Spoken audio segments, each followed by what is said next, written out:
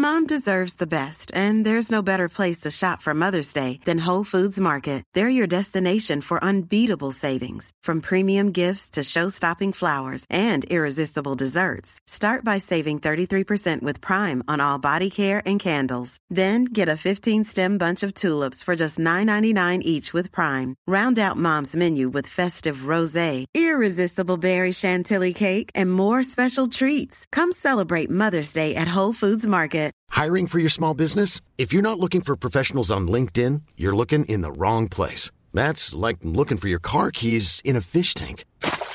LinkedIn helps you hire professionals you can't find anywhere else, even those who aren't actively searching for a new job but might be open to the perfect role. In a given month, over 70% of LinkedIn users don't even visit other leading job sites. So start looking in the right place. With LinkedIn, you can hire professionals like a professional. Post your free job on linkedin.com/people today.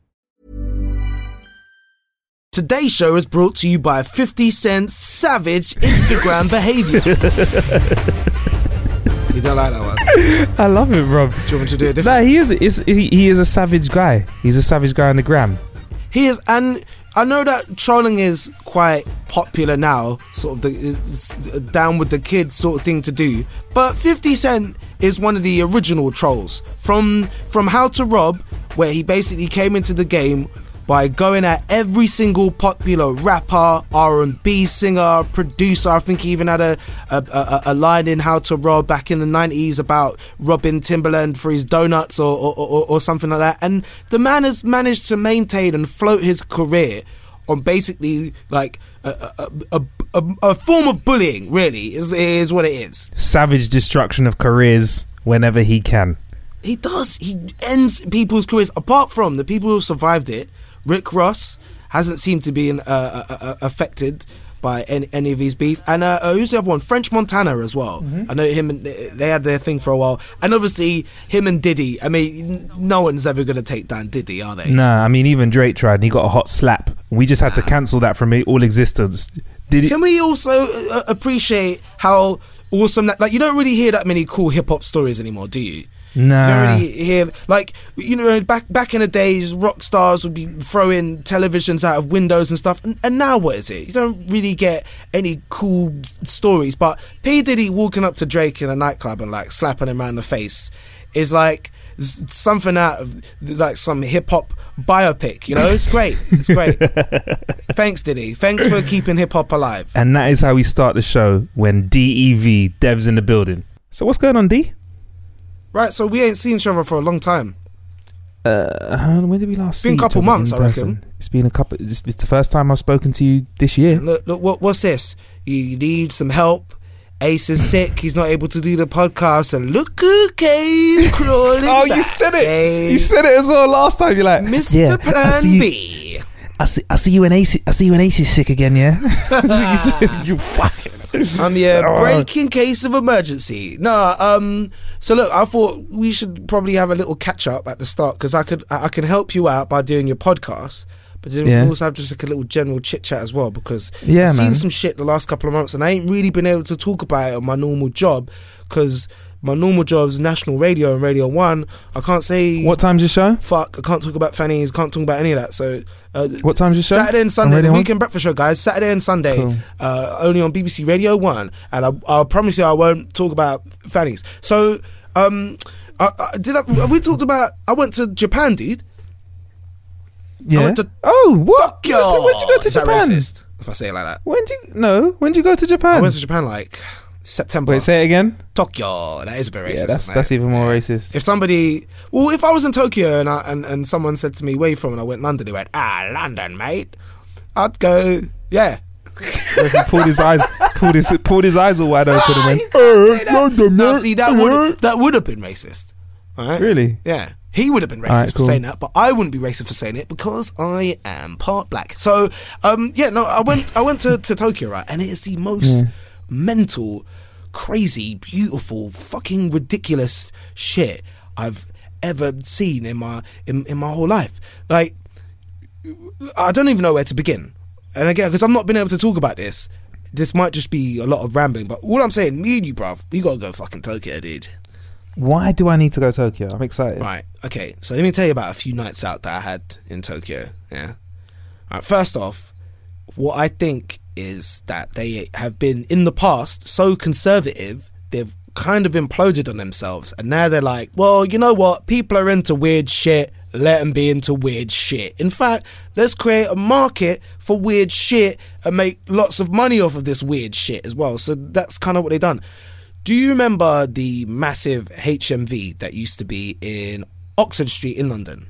Yes. In the centre of our shopping centre is a massive record shop where everyone used to go it's like buy records. 3 or 4 floors of CDs and vinyl and T-shirts and memorabilia and all that kind of shit. But the point is that it's a huge store. Imagine half the size of that filled with porn. Just all kinds of big boob, glorious, big boob, strap-on dildo, ball gag, mummified, fucking poo, enema, flipping, she-mail, 2 on 1, 5 on 20, like, all that kind of porn. And a total encyclopedia, just the biggest archive of porn I've ever seen in my entire life. And it was just on some little fucking alleyway, just like a little unassuming alleyway. Just walked in, and it's the most amount of porn I've ever seen in my life. They had a vending machine in there where you could like buy pants, and that's little panties you could buy. Some of them have been signed by porn stars. Oh, that was the other thing about all this porn that was in there. I'm not talking about international porn, bruv. I'm talking about Japanese porn. So what's the difference? Well, I mean, look how much of it there is. Like, I'm trying to explain to you now the sheer scale. I'll send you pictures, right? So you get the idea of how big this place was. Like, there must have been millions of DVDs in there. Millions of them. I've never seen this amount of fucking DVDs before. And it's all porn. It's all Japanese-made porn. I'm just like, who needs all of that? Who could ever possibly need all of this? And I was in there, admittedly, because I was buying porn. Bored. Just tell the truth, bro. No one buys porn nowadays. Talking about, bruv. No one buys. All right. Well, you're looking at what you're gonna Google on porn.com. I was just having a look, and admittedly, it was 10 a.m. on a Monday, right? But I had arrived on a flight the night before, so I was a little bit jet lagged and quite bored. That's a hard flight, dude. There was guys in there Monday morning, 10 o'clock, right? Dudes was in there like they were at fucking Tesco's, bruv. I'm talking like the guy had a basket. Guys had baskets, like taking DVDs out, looking at the back, reading it, put that one back, have a look, perusing, bruv. I rate that, yes. Not like walking into the shop, grab a DVD, I'll just take that one and rushing back out again. Nah, dude's taking his time. No, I respect that, man. If you're going to buy porn, know what you're doing. Buy that porn porn. Yeah, if you're going to buy porn. just buy porn, you know? Yeah, just, porn. Have a look. In fact, you know what? Please go into an adult bookshop and say, can I buy a porn? Everybody listening to this that is above 18 at one point during everyone the week, should be. It's explicit. Go into an adult play and go, can I buy a porn, please? Say it like Borat. Can I buy a porn? Can I buy a porn? I like a porn. So that was good. What about the infamous toilets that wash out your batty hole? Did you get on one of those? Dude, I experienced that about 8.5 minutes after landing in Tokyo airport. Oh no, it's called. Talk us through this. I forget what the fucking name of the airport is, man. I'm terrible. So I land. It's like a 12.5-hour flight. No, was it even longer than that? Or would it say it's like a 12.5-hour flight, right? So when I get there, I need to shit. Right? I need to shit like pretty bad. So I've only got hand luggage with me because I packed light. Because I ain't an idiot, because I'm like waiting around a fucking carousel like a chump. So I go to use the toilet that's in the airport. It's on the side. Now Tokyo is obviously I think it's one of the biggest cities in the world in terms of the amount of people who are there. So they got their shit together. They're not like no rinky dink. They ain't no rinky dink town. Nah, they're a proper fucking city. So everything's signed off properly. So I find my way to the toilets. I've heard of these toilets before. The stuff of legends, right? So you sit down, you do your business, you have a look on the side, and there's a little control panel. You can make out what most of it means in English. Again, I'll send you pictures just of the control panel, not me in the toilet. No one wants to see that. Excuse me. So there's a little button.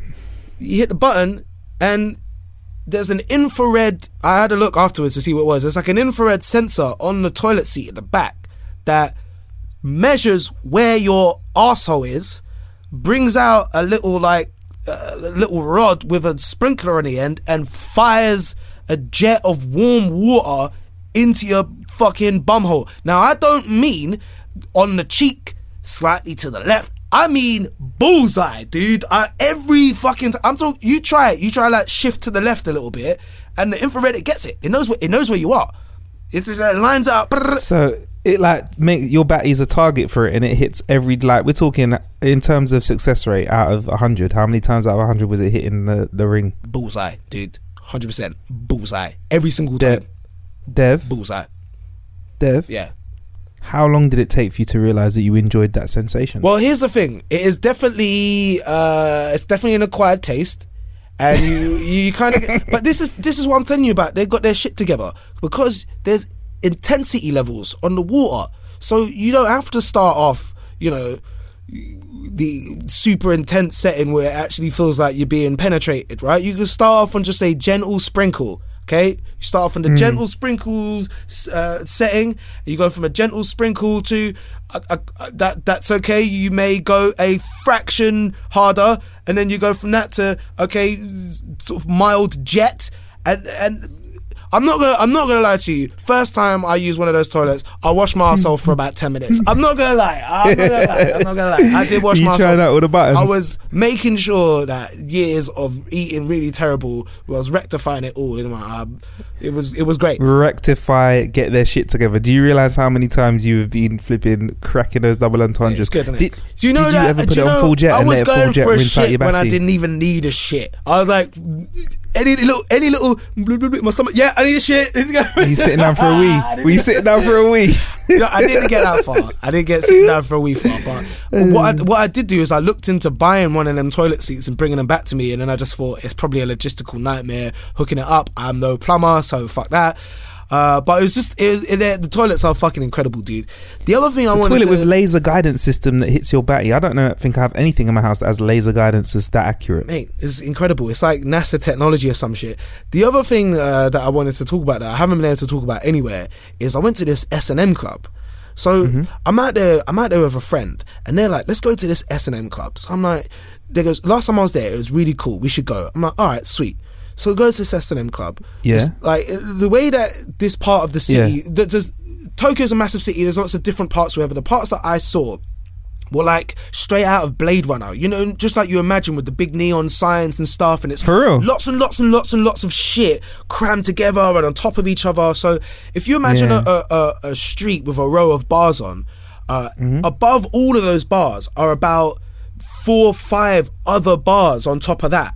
So you walk up a staircase, and in that one block could be, on every floor there's a different bar, and there'd be like 4 or 5 floors. So we walk down this one alley, and this S&M place that we're going to is like right at the top of the stairs. Now, I'd had a little bit to drink by now, so I'm just going with it. I'm just thinking, yeah, fuck it, all right, let's go. Like, watch a little S&M show, whatever, it's cool.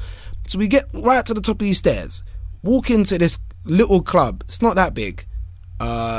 You could maybe comfortably get about 20, 25 people in there. It's a very, very intimate setting. The kind of thing where wherever you sit, you're still quite close to the stage. We walk in, there's nobody there.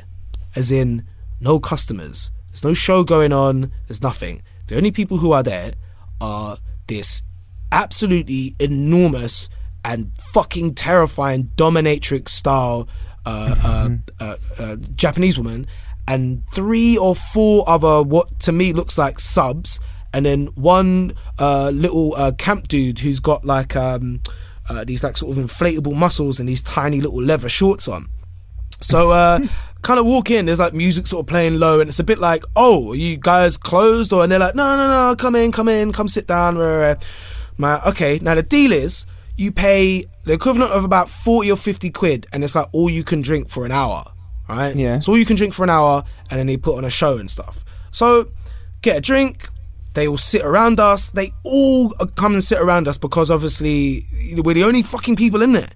So you get past the formative. They're not, the English isn't that good. So you get past the formative. Hi, where you from? I say, I'm from London. They were like, London, yeah. And then that's it. You know what I mean? There's nothing else to say after that. It's just like, so I'm sitting there for about 5 minutes, and I'm thinking, look, I've paid my money to see a show. So I said to one of them, I'm like, so do you do a show or something? And they went, you can be the show. I'm like, what? They're like, yeah, come with us. So I get taken by the hand by this massive dominatrix Japanese woman, who I definitely would. She's gorgeous, but she's also terrifying as well. Like, she looks like she could probably break me in half, right? So I get taken in the back, but it's her and the little camp guy with the inflatable muscles. They take me into the back. Now, this ain't no fucking dressing room, dude. They take me behind, you know, the sort of like ribbon curtain things, the little things sometimes you see in convenience shops and stuff. They take me through some little ribbon things. Now I'm in the fucking back part of the bar. I can see where they wash the glasses. I can see they got a few kegs on the floor and that. But they've also got a box with outfits in. So the dude's picking me out an outfit, and I said to him, he can't understand what I'm saying to him, but he's picking me out an outfit, and I'm going, yeah, give me an outfit like yours. I'm pointing to the shorts, like, yeah, like them. I want shorts like that. And he's like, no. And what he hands me is like, it's sort of like a cod piece with like sort of a studded belt. Then another studded belt that goes up to, goes from my navel up to my throat. Yeah, like a sort of choker chain studded thing that goes around my neck, and then a scream mask as well, a sort of gimp scream mask that he puts on.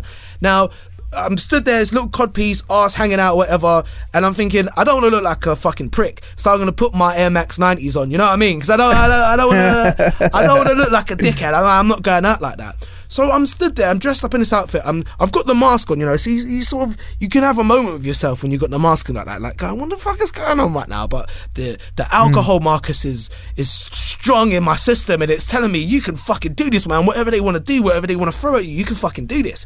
So I'm being held by the hand by this little camp guy, and he's bringing me to the side of the stage. I'm still out of view of everybody else who is outside, but I'm sort of getting led to the side of stage. And I go to walk out, and he says, no, wait. And then they play my intro music, right? Which, under any other circumstances, I would have really enjoyed hearing, and has been a favourite song. It's a classic of mine. But they played Darude Sandstorm as my intro music, and I'm waiting for the drop to go out, right? So yeah. I've got Darude Sandstorm in my ears, and then everyone knows this one. There you go, yeah. Yeah, you got it. So as it drops, I go out on the stage, I'm blinded by these lights, I'm just kind of out there like, the fuck is going on? I'm stood there, I've got the cod piece, got my ass hanging out, this fucking weird scream mask on, but I've got my Air Max 90s on, so I don't look like a total prick. So just as I go to sort of start showboat and get into it, I get grabbed by this dominatrix Japanese chick, and she grabbed me and throws me down onto this throne, and I'm thinking, alright, this is cool. And then my hands get tied to this fucking throne by these two other like subs, and then the Japanese dominatrix one, she starts flogging my nuts, like really going for it, like whoop-ah, whoop-ah, and I'm like trying to shut my legs, and they're fucking holding them open, and they're like whoop-ah, like flogging my nuts and my legs, and I'm like, and then going for the chest, whoop-ah, whoop-ah, Darude Sandstorm, fucking, what is going on? And then all I remember is screaming on the inside of the mask, right? We've not even discussed the safe word. We've not discussed the safe word. They're just going for it. And then they fucking pick me up, they sort of flip me round, and then I just hear them going, wax, wax, wax, wax, wax. I'm thinking, what? They're gonna fucking wax me, like what's going on? I turn around, and there's like these two massive industrial sized candles that they're bringing towards me, and they're like, do you want the hot wax, or do you want the really hot wax? And I'm like, I don't want any wax. Wow. So then what they do is they hold me down, and then they fucking spell out some shit on my back, some sort of Japanese symbol. I don't know what it meant. It probably meant black bastard or some shit, but they spell it out. And actually, when I had a look at it in the mirror afterwards, it was actually really well done. You can tell that they do it quite a lot. But there's a moment, right, where I'm face down. I've got these Japanese subs holding my arms and my legs. The Japanese dominatrix is behind me, like sort of dripping the wax into my back. I'm looking down at the floor. The rude sandstorm. And I'm looking down at the floor, right? And it's Tuesday night. I'm in fucking Tokyo. I'm drunk, and this is happening to me. And I'm going, this is fucking cool, man. This is fucking cool. Tokyo's alright by me. So our hour finishes. I get changed. I come back out. We all just start fucking talking like regular. An hour runs out, and then I'm just like, alright, guys, see ya. Fucking walked outside. My mate's like, oh, do you want to go to a karaoke bar? I'm like, yeah, alright, cool, why not? And then, dude, you gotta go to Tokyo, man. We are going to Tokyo. Fact. That felt so good to be able to talk about No that. problem. And that is how you kick off the show when Dev is in the building. Welcome to the show, guys. Yeah, man. And we're going to give him some more love, but love to Ace as well, man. Get well soon. He's proper dying. Dev. Many ways to kill an hour out there, but right now you are killing one with us. Love to all of those listening via the Apple podcast app and Acast, plus all of those that are getting in touch via Twitter, like Dwayne, Big King Nasty, and Natasha McDonough. How do I say that? McDonough. Maybe. Yeah. We got some love on the. You just offended one of your listeners. I'm sorry, Natasha McDonough. Is it? It sounds Irish to me. Can I say it Irish? Natasha McDonough, to be sure, listens to your podcast and thinks it's crack. No, I don't think you can. I don't think you can say it like that. I think I just offended. That's racist. That's straight racist. Well, you know what? My mum's Irish, so that's not racist. Diplomatic community. You got the plates. I do. Also, hello to Dassel. Can I make fun out of the potato famine? Will I get in trouble? What if my mum's Irish? Yeah, we don't go that deep. Today. Okay. Hello to Dassel 13 as well. I said, could I? I was merely asking a question. Yes, didn't. I'm going to say yes then, because you haven't I don't want any angry leprechauns knocking on my door, you know what I mean, after this podcast goes out. What's it you said? I didn't say it. I said, what if? Would I be able to get out of it? Because my mum's Irish. That's what I'm saying.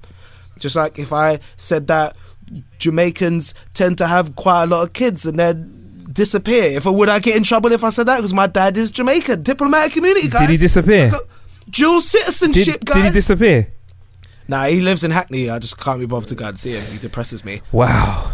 And I thought this was a fun podcast. Anyway, hello to Dassel as well, who gave us a rating as well, a review, and they said, listen to these guys all the time at work. Great discussions, and you're very funny. And Miss Alpha said, the banter from these two, especially the episode where we spoke about Paranoid Poo, killed an hour in traffic this morning. Good to know that other people pick up the phone when they're on the shitter. Keep them coming, boys. The toilets come in. It's a lovely image. Yeah, it's an episode called Paranoid Poo where we talk a lot about pooing. Check it out. It's really good. I've had a lot of love from Danny Darko HD on Twitter, who said the part about the Kardashians on last week's show had him pissing himself. Do you hear that, Marcus? You're making people soil themselves. I hope you're happy. And that is what we set out to do when we started this show. I'm happy about that. I'm good. Yeah. I don't think he meant literally pissing himself. I hope not. Oh, well. That'd be a weird reaction to a show, wouldn't it? Well, it depends how old you are. Just want you to laugh, really. Get a few chuckles. That might be a side effect if you're over 80 and you're listening to the show. Who knows? Yeah, maybe. Am I supposed to read out more? Oh, yeah, from Label Navis. Top notch, mates. Keep it up. Thanks. Label. No problem. It's not a real name. Well, I don't know. No problem, Label. There's no girl or boy called Label. No. I met a guy. I think it's an anagram. I met a guy in Nigeria called Thank God. We thank God. That was his name. So if there's a Thank God out there, yeah, bro. You know it was really hard because for the first 10 minutes, everyone was saying Thank God, and he was going yes. I was like, this guy's really religious because every time someone says Thank God, he's like yes. He used to stand up to attention, but no, he was his name was Thank God. Did you see the picture someone put up of their Uber driver who was called Jesus? And so when the Ubers, I don't know, for those of you who don't use the app, once you've ordered a Uber car, it will send you a text with the name of the driver. So it will say Jesus is on his way. Yes. And then when the Uber arrives, it says Jesus is outside. I mean, that's amazing. I want Jesus as I mean, if he was going to choose to come back that way, it's a little bit disappointing, isn't it? Like, still serving the people. Hey. Yeah. Hey, but if he was going to come back, wouldn't he come back exactly. as an Uber driver? And cab drivers were kind of dying out, the whole black cab thing, but now they've come back. They've had a second coming. I'm going to get in trouble for saying this yeah. because my cousin is a black cab driver. I think that it's a shame that something which has been such an iconic British thing for a long time felt like it was getting phased out for a while. But then I also feel like, and I understand that the training and that goes into becoming a cab driver, a lot of people, it takes 3 or 4 years to learn the knowledge, to have it all in your head, not just the sat. Do you know what, Dev? Let's explain what the knowledge is. One sec though. If you want to get a shout out in next week's episode, please make sure you subscribe, rate and comment on iTunes. We'll read out the best ones. Want to know how to rate and comment? We'll put a link in the description. Just click that. Sorry, Dev, you were saying the knowledge is.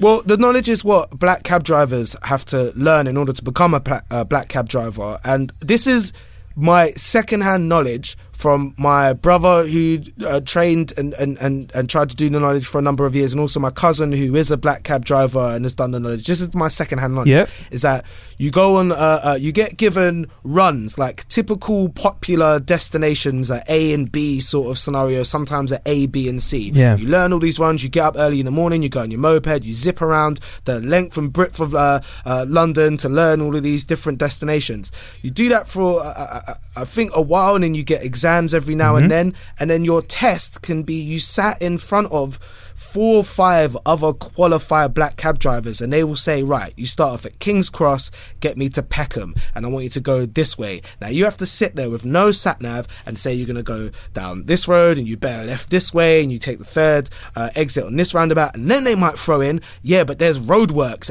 on Charing Cross Way, so you can't go that way, so I need you to take me a different way. And you have to do that for 3 or 4 years until you are qualified, until you get able to get your badge, and that means that you can drive a black cab. And I understand that if you're an Uber driver, you just download the app, you get a sat nav, you learn 1 or 2 words of English, hello, goodbye, and then you're sorted, you're on the way. But then I also feel like maybe black cab drivers should have got together and invented Uber before Uber. They should have been on this from early.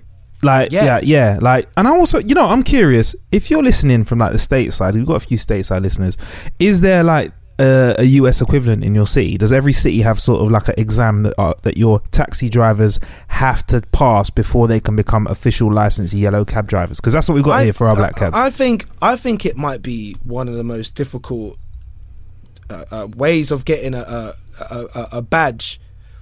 That's bullshit. Let me try and start again. I think that the knowledge is probably, if not the most, one of the most difficult exams that you have to take before you get you're able to drive a cab. I think most places you could get by on a basic knowledge of the layout of the city. Shall I look it up, because I don't want to sound like an idiot? Yeah, check it out. But I feel like you could blag most jobs, but you can't blag the knowledge test. Do you know what I mean? Like, in the you didn't know. Like, I don't think I could. I think it's what other things would be easier to do? It'd be easier to be a teacher. Yeah, go on. This is according to the knowledgetaxi.co.uk. The hardest of all taxi driver tests in the world is how many have described the London knowledge. So I guess this kind of thing it'd be difficult to measure. What's the hardest test you can take? But that it's popular knowledge, and a lot of people are saying that this is one of the hardest of all taxi driver tests that you can do, is the one that you do in London. Agreed. Well, there we go. We're in agreement then. But I'm just thinking there's other jobs out there that are easier to get, that have a lot more responsibility, like teacher, security. You think teacher's an easy job to get?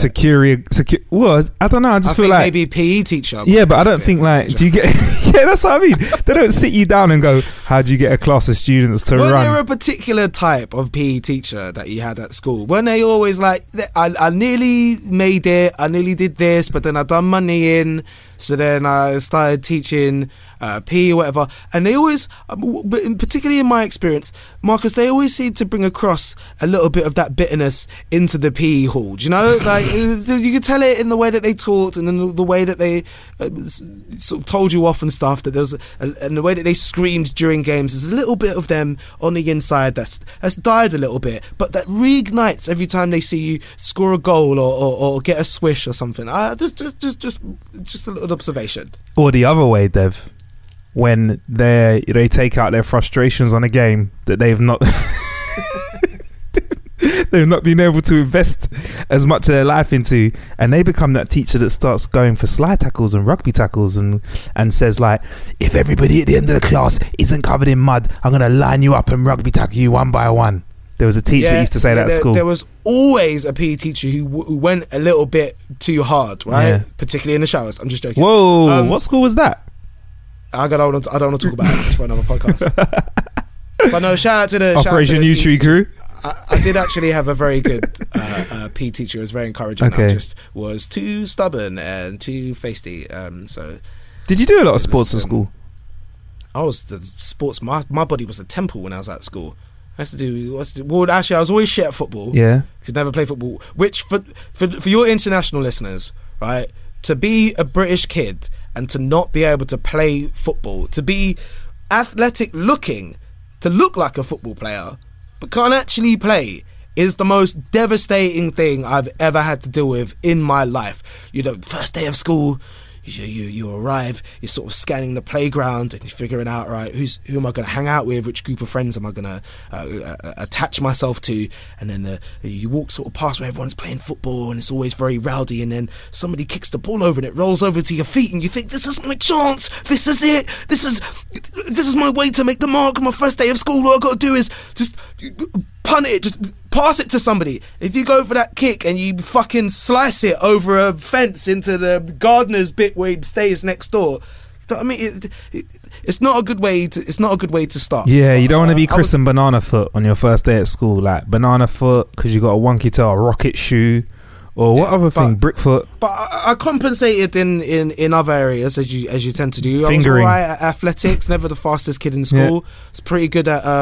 basketball. Was actually something I wanted to pursue properly for a really long time, until I went to New York for a little basketball camp thing, and I sort of realised maybe I'm not tall enough.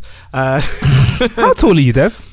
I'm 5'11", right? But that doesn't really count for much on a basketball court. If you're anything below 6'1", 6'2", you're just gonna get big black athletic balls slammed down on your forehead multiple times during the game. Which, if you're into that kind of thing, go ahead, fill your boots, man. You'll love it.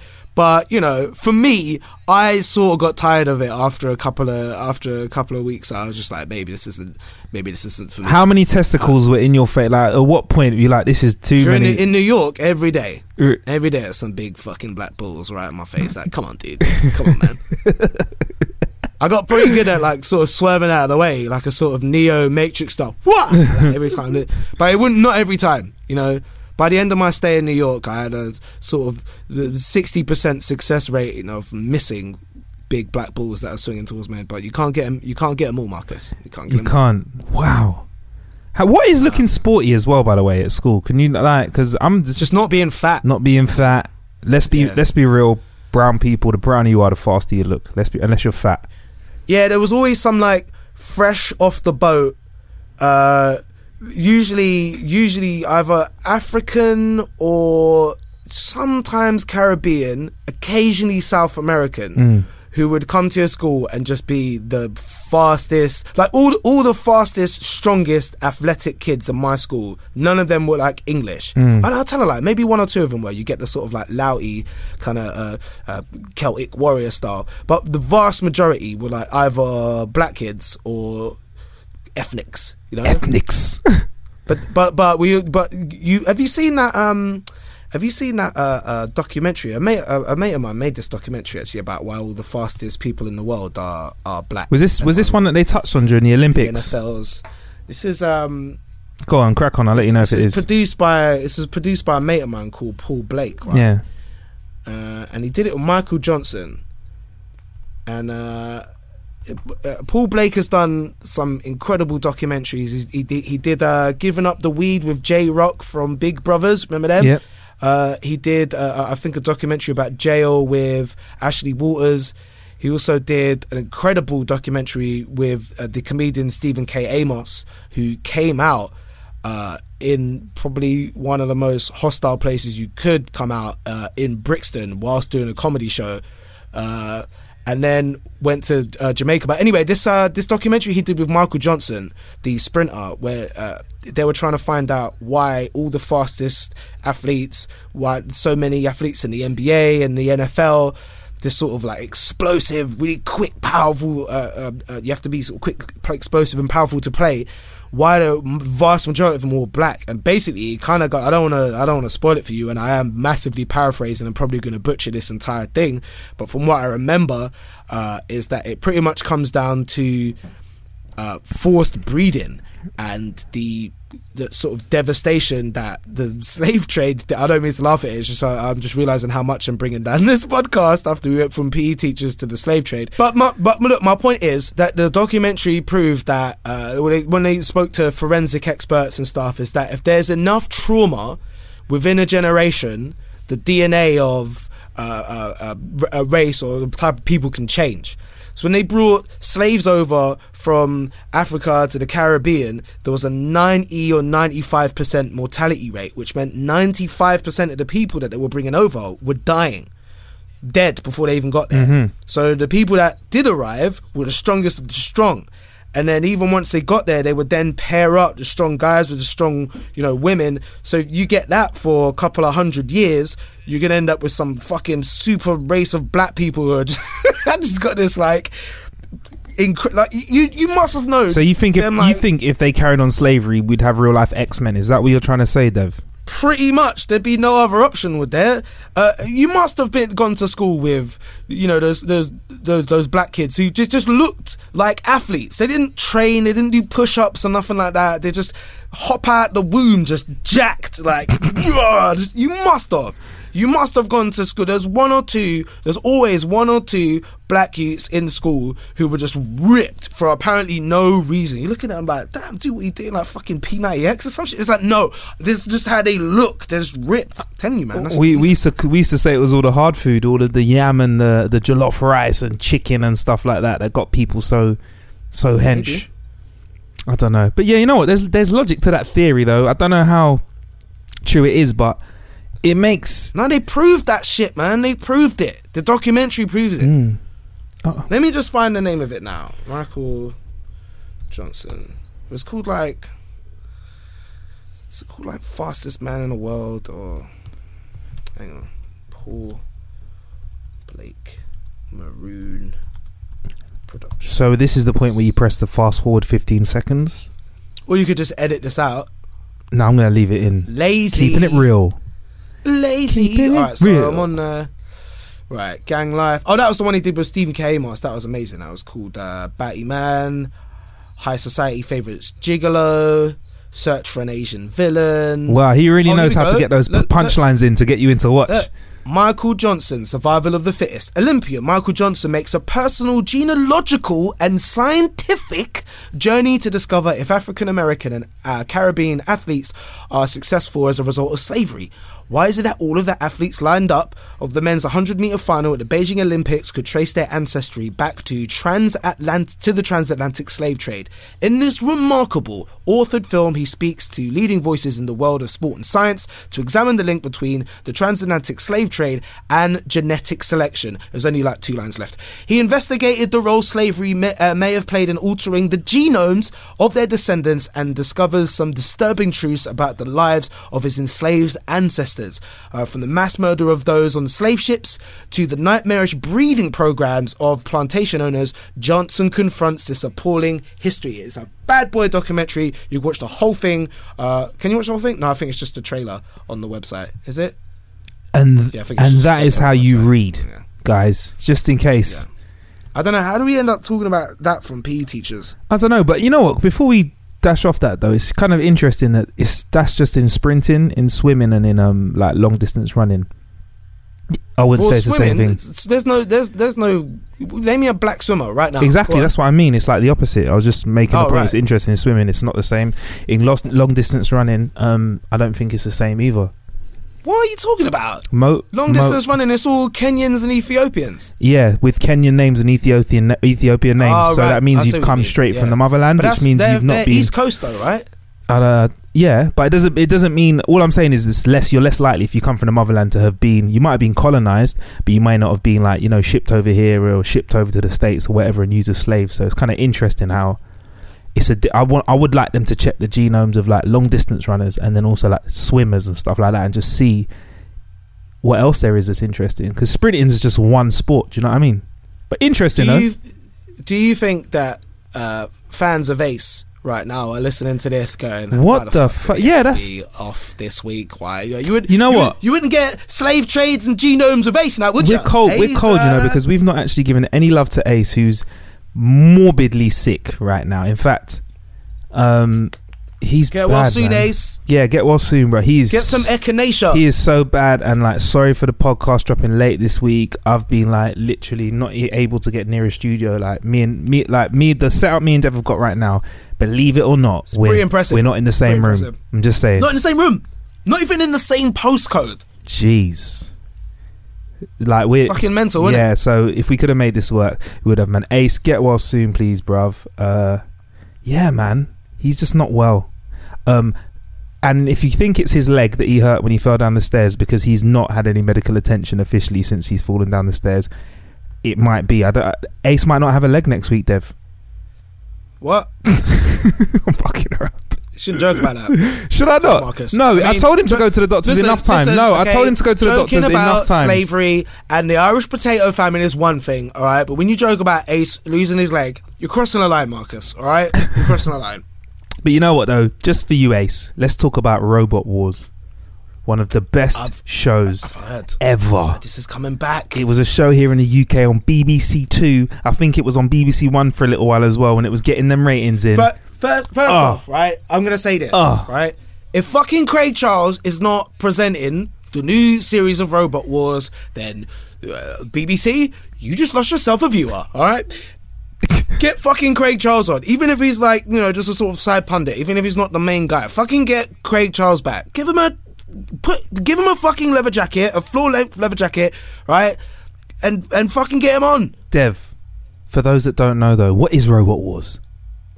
Right, Robot Wars on paper sounds like the nerdiest shit in the whole world, and yeah, to be fair, it kind of was. There weren't no, come on, bro, to be honest, there weren't no roadman on Robot Wars, was there? There was zero. There was always it'd be some fucking engineer and his son, or something like that, or some professor and his weird relationship with his like 17-year-old intern or some shit. So Robot Wars was, these people would build robots in their garages and fucking workshops and shit. They'd build these robots with like an axe on the side, or one of them would like fucking swing around some blades or some shit. They'd bring them to this arena and they would have to go up against the house robots. House robots were built by like professionals, people that did this, the A-team, Stephen Hawking kind of shit. Yeah. Like, bar them firing out missiles. And that was always the hilarious thing, is you'd have these people who have built these shitty fucking robots out of like tinfoil and egg cartons and shit, and they'd be going up against these like, £2 million house robots that were just fucking it wasn't even close as all they'd fucking destroy it. And you'd always, they'd have this moment where a father and son have brought their robot that they've spent months on, trying to perfect everything, get all the gears running. It's been this beautiful father and son bonding experience, and they take it to Robot Wars, and one of the house robots just smashes it to smithereens in about 5 seconds, and you get a shot of the little kid's broken face. He looks up to his dad, and his dad looks back down like, "That's Robot Wars, son. This is what fucking happens." Were you for the team of like house robots winning, or were you for like the people that had come in and sort of remortgage their house, use their nan's that has passed away electric wheelchair motor to make a robot? Were you up for those sorts of people winning, or were you up for the house robots? You'd always feel you'd always want to root for the underdog. Yeah. And you know, occasionally, that's not all the time, but occasionally you would get somebody who's built a really good robot, something that has, like, I noticed the ones that had the sort of sandwich wedge. Yeah, they were good ones. Built like a sideways triangle sandwich. Yep. So if they ran into something, they could sort of scoop it up from underneath. And if I'm not mistaken, there were like 1 or 2 times where you get someone's robot who knocked a house robot into like the fire pit or some shit, and you would lose your shit. Give me that. And it was all presented by National Treasure Craig Charles. He'd be wearing a floor-length Neo-style leather jacket, and he'd be really excited about it. And they also, who used to commentate it? Was it a radio presenter? Was it Dr. Fox? No, he does all the Channel 5 football coverage. Oh, that's so shit. But they got like a football pundit, the live football pundit to do it. You gotta remember his voice, because his voice gets really excited. Oh my god, that's one of the house robots. You know that guy's voice. Bruv, you should think about going for that position, you know. He does football as well. It's too late. They've probably already signed off on it. They probably already got. Ace put the tweet out there asking for it. Yeah. You know what? I missed out on a telly job. You'll like this. This is funny. Mm. I missed out on. I was in the running. I went for formative talks with the people who make the British version of Lip Sync. Lip Sync Battles UK. Why didn't you do it? Because I got beaten by the better Professor man. Green. Professor Green. They wanted Professor Green instead. But you know what that would have meant? That would have meant that I got to stand next to Mel B. Right? Spice Girl, Mel B. Who, if I'm not mistaken, right, every year that fucking passes, right, every autumn, I see a picture of Mel B. Is she or is she not getting more fucking buff? What is going on? She's putting that money in good places, boy. She's looking good. She's working out. Mel B now in 2016 is infinitely just so much more attractive than Mel B like 15 years ago. It's ridiculous. Working out. It's not even close. Do you know what? Actually, to go back to Robot Wars, Jeremy Clarkson used to do it before Craig Charles. I don't remember. That's so weird that I don't remember that. And that's how you know that Craig Charles is a good presenter. Yeah. Because I don't remember Jeremy Clarkson doing it. Jonathan Pierce. Do you know? Is that the guy's name? The guy that doesn't go my.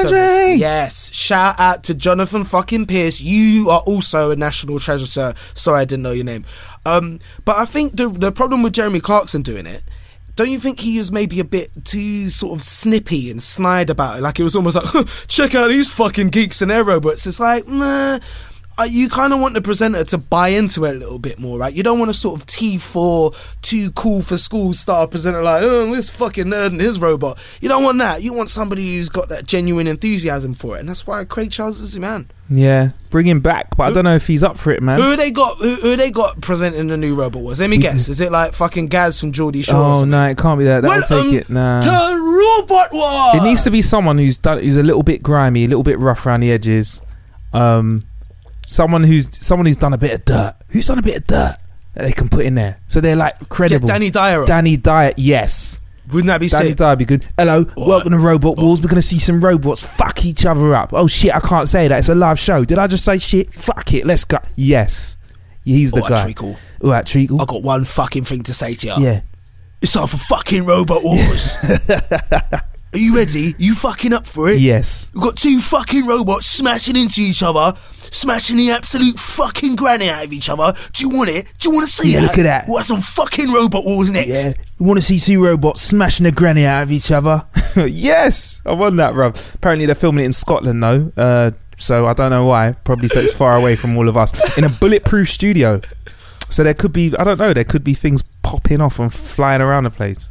I remember when I watched that when I was a kid, my brother said to me that he would go to Robot Wars in a box painted silver and just have a gun on the inside.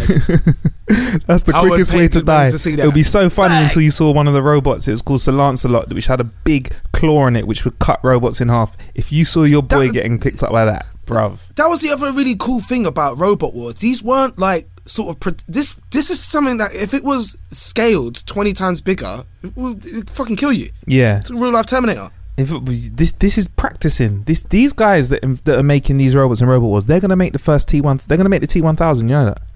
You know, occasionally there'll be a video of like the one that really scared me. When you see leaps and bounds in robot technology, did you see the one where they've made a robot that runs like a horse?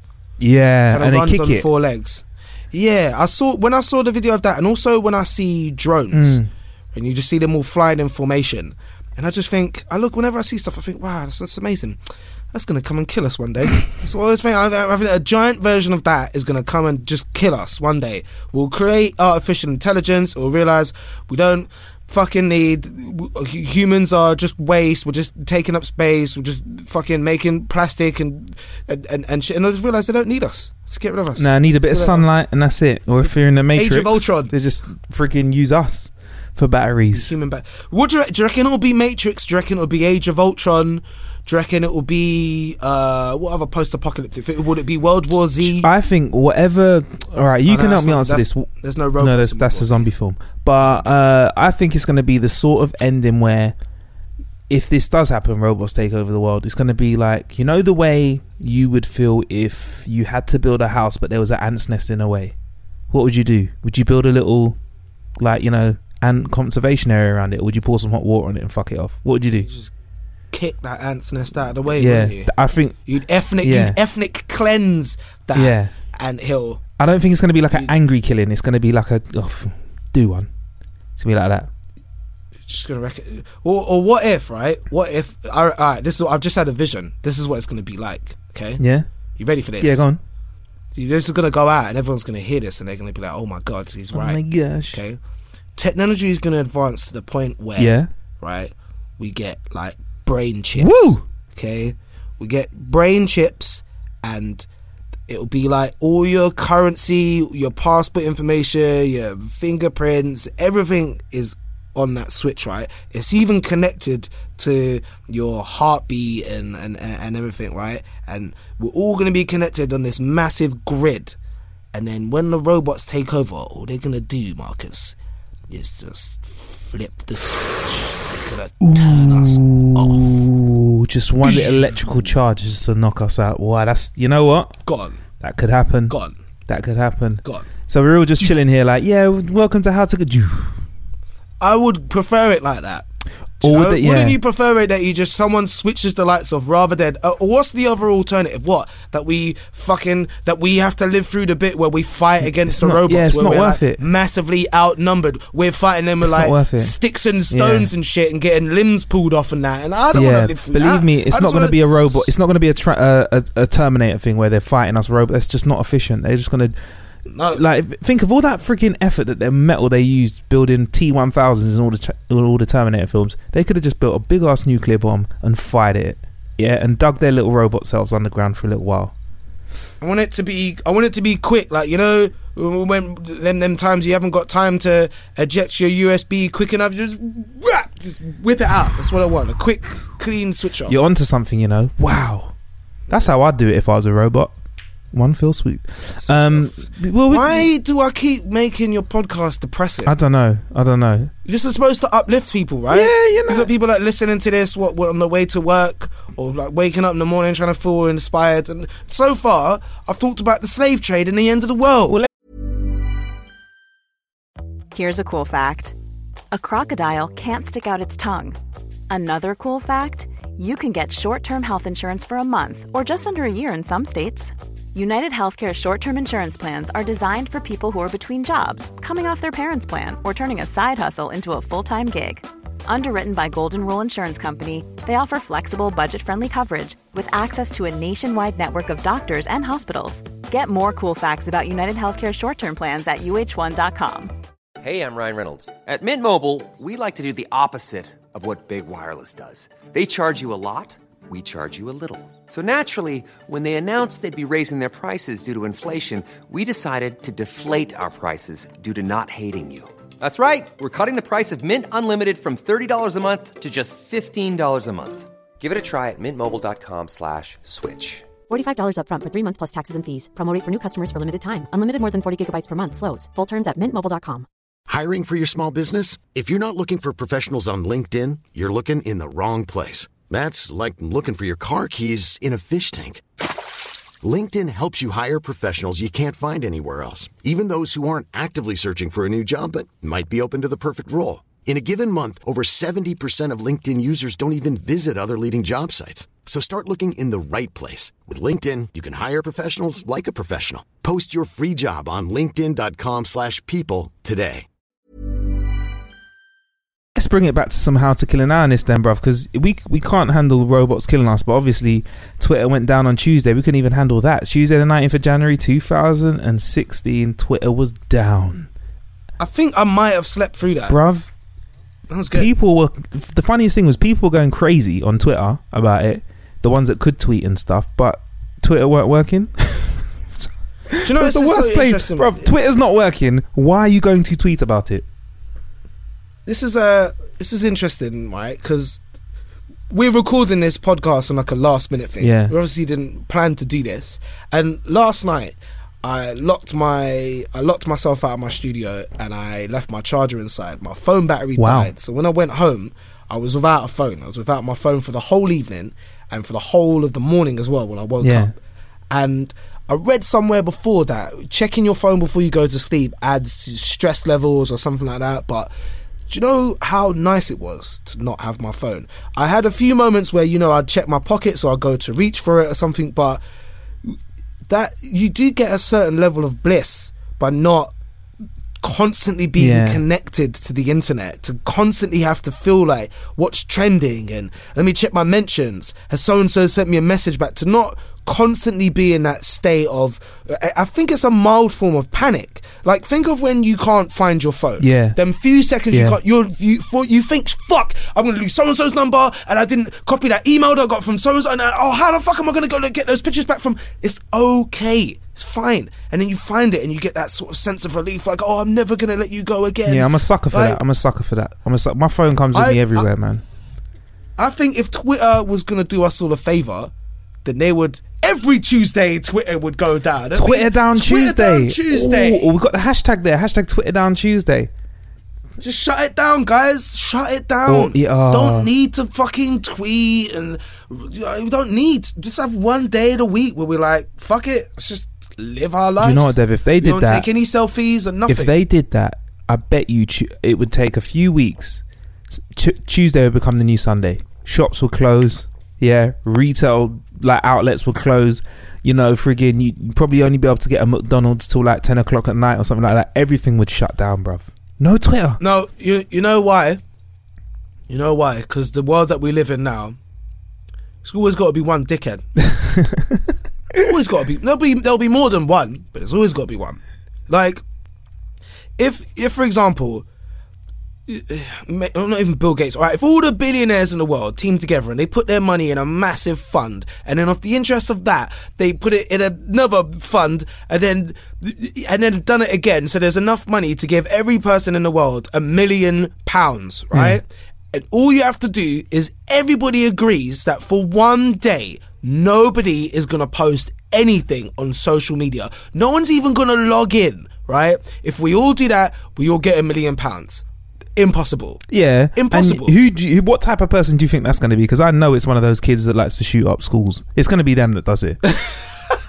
It would be somebody who hates the world, some bitter, and that's the other thing. It wouldn't just be one person. No, it would be that proper narcissistic, flipping.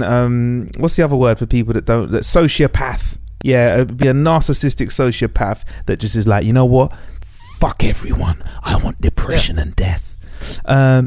And that is why I tweet on that Tuesday. Just for the attention, and just for the attention, and imagine the retweets.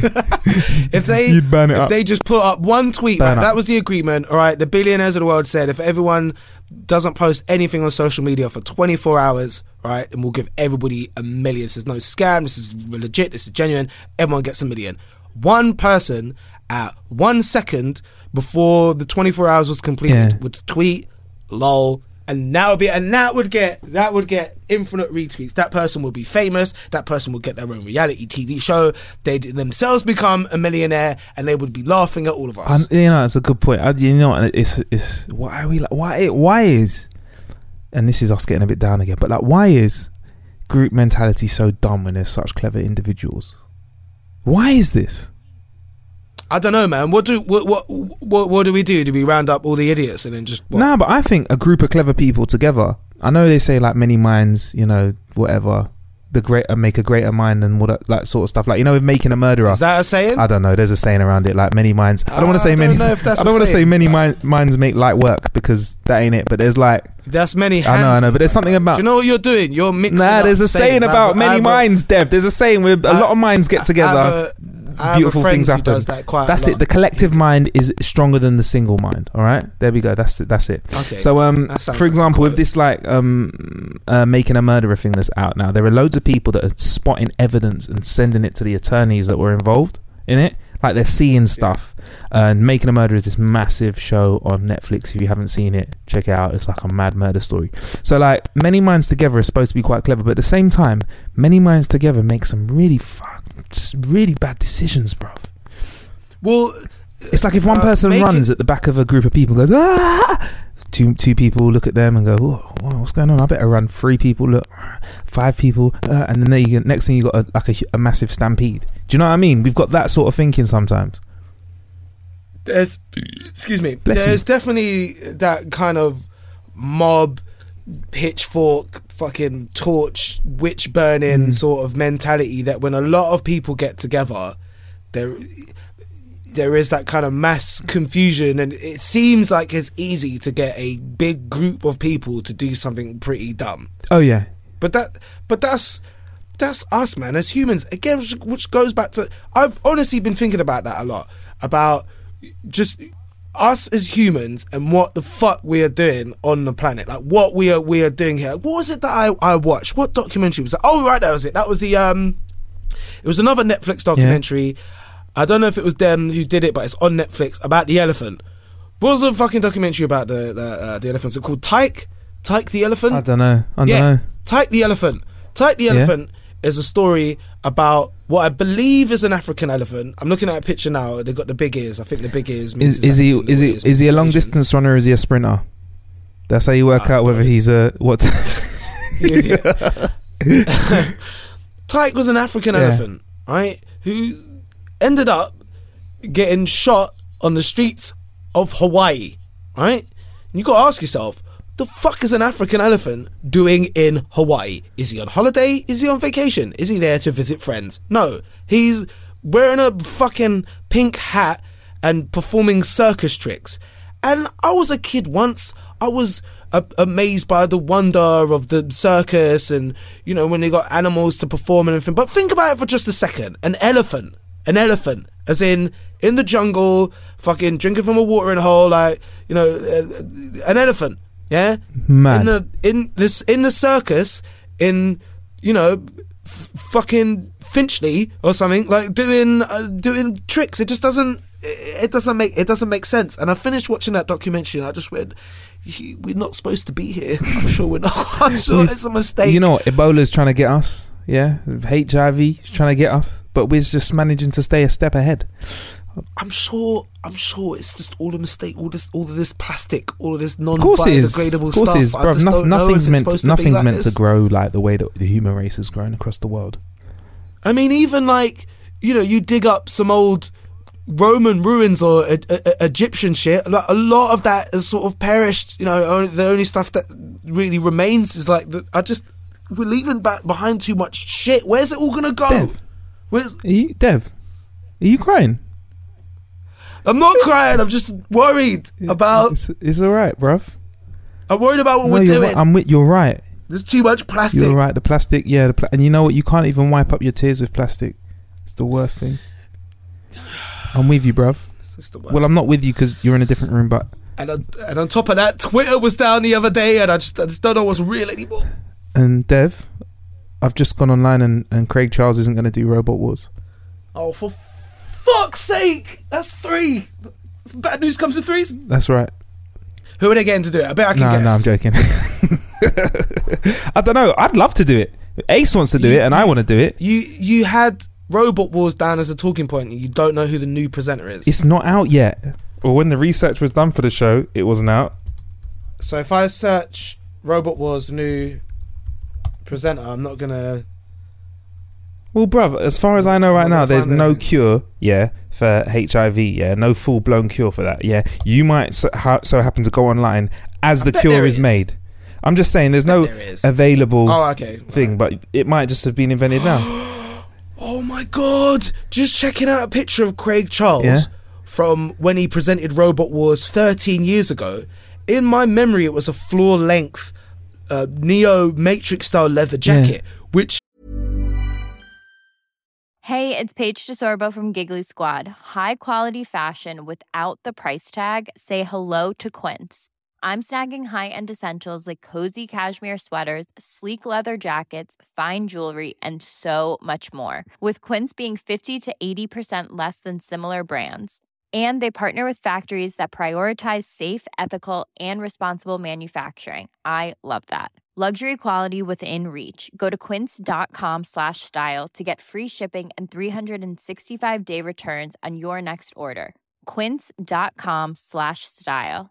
Hey, folks, I'm Mark Maron from the WTF Podcast, and this episode is brought to you by Kleenex Ultra Soft Tissues, your ally to help tackle your allergy symptoms this season. I love the change of seasons, but nobody loves pollen and all those other things floating in the air that make you sneeze during this nice weather. Kleenex Ultra Soft Tissues are hypoallergenic and allergist approved, so fight back against watery eyes and runny noses without worrying about irritating your skin. For this allergy season, grab Kleenex and face allergies head on. Imagine the softest sheets you've ever felt. Now imagine them getting even softer over time. That's what you'll feel with Boll & Branch's organic cotton sheets. In a recent customer survey, 96% replied that Boll & Branch sheets get softer with every wash. Start getting your best night's sleep in these sheets that get softer and softer for years to come. Try their sheets with a 30-night guarantee. Plus, get 15% off your first order at bollandbranch.com. Code BUTTERY. Exclusions apply. See site for details. Serves me correctly, but what I failed to remember and include in this memory is it also had tassels. Had fucking tassels. And he had some boots as well, boy. He had some serious boots. So what was he supposed to be? Like a sort of post-apocalyptic cowboy, robot war maestro, master of ceremonies? I think you hit it all in one. I think that's what he'd put on his CV. If anyone asked what he did. He fucking nailed it. He fucking pulled it off. Yeah, we need. That's yeah, what I'm he's ready going for that. I'm ready for Robot Wars, and that needs to come back. And that, Dev, is slightly less than an hour, but we're so late with this podcast this week. I need to just get it out to the people before Friday finishes. Well, hang on. Don't you want to? We should just have like a normal catch up as well. Yeah, let's do that. We've not really seen each other in a long time. I've been a lot of places. Do you want me to do it and edit it in and put it at the start? Yeah, alright, you can do that. Cool. So that's been How to Kill an Hour with myself, Marcus Bronzy. And I've been Dev. Yeah, many ways to kill an hour out there. Thank you for killing one with us. Before we get out of here though, thank you everyone who has been subscribing and rating and commenting. If you want to know how to do that, go to the link that is in the description of this podcast. We'll be back next week, hopefully on time, and hopefully with Ace back as well. Alright? Stay blessed.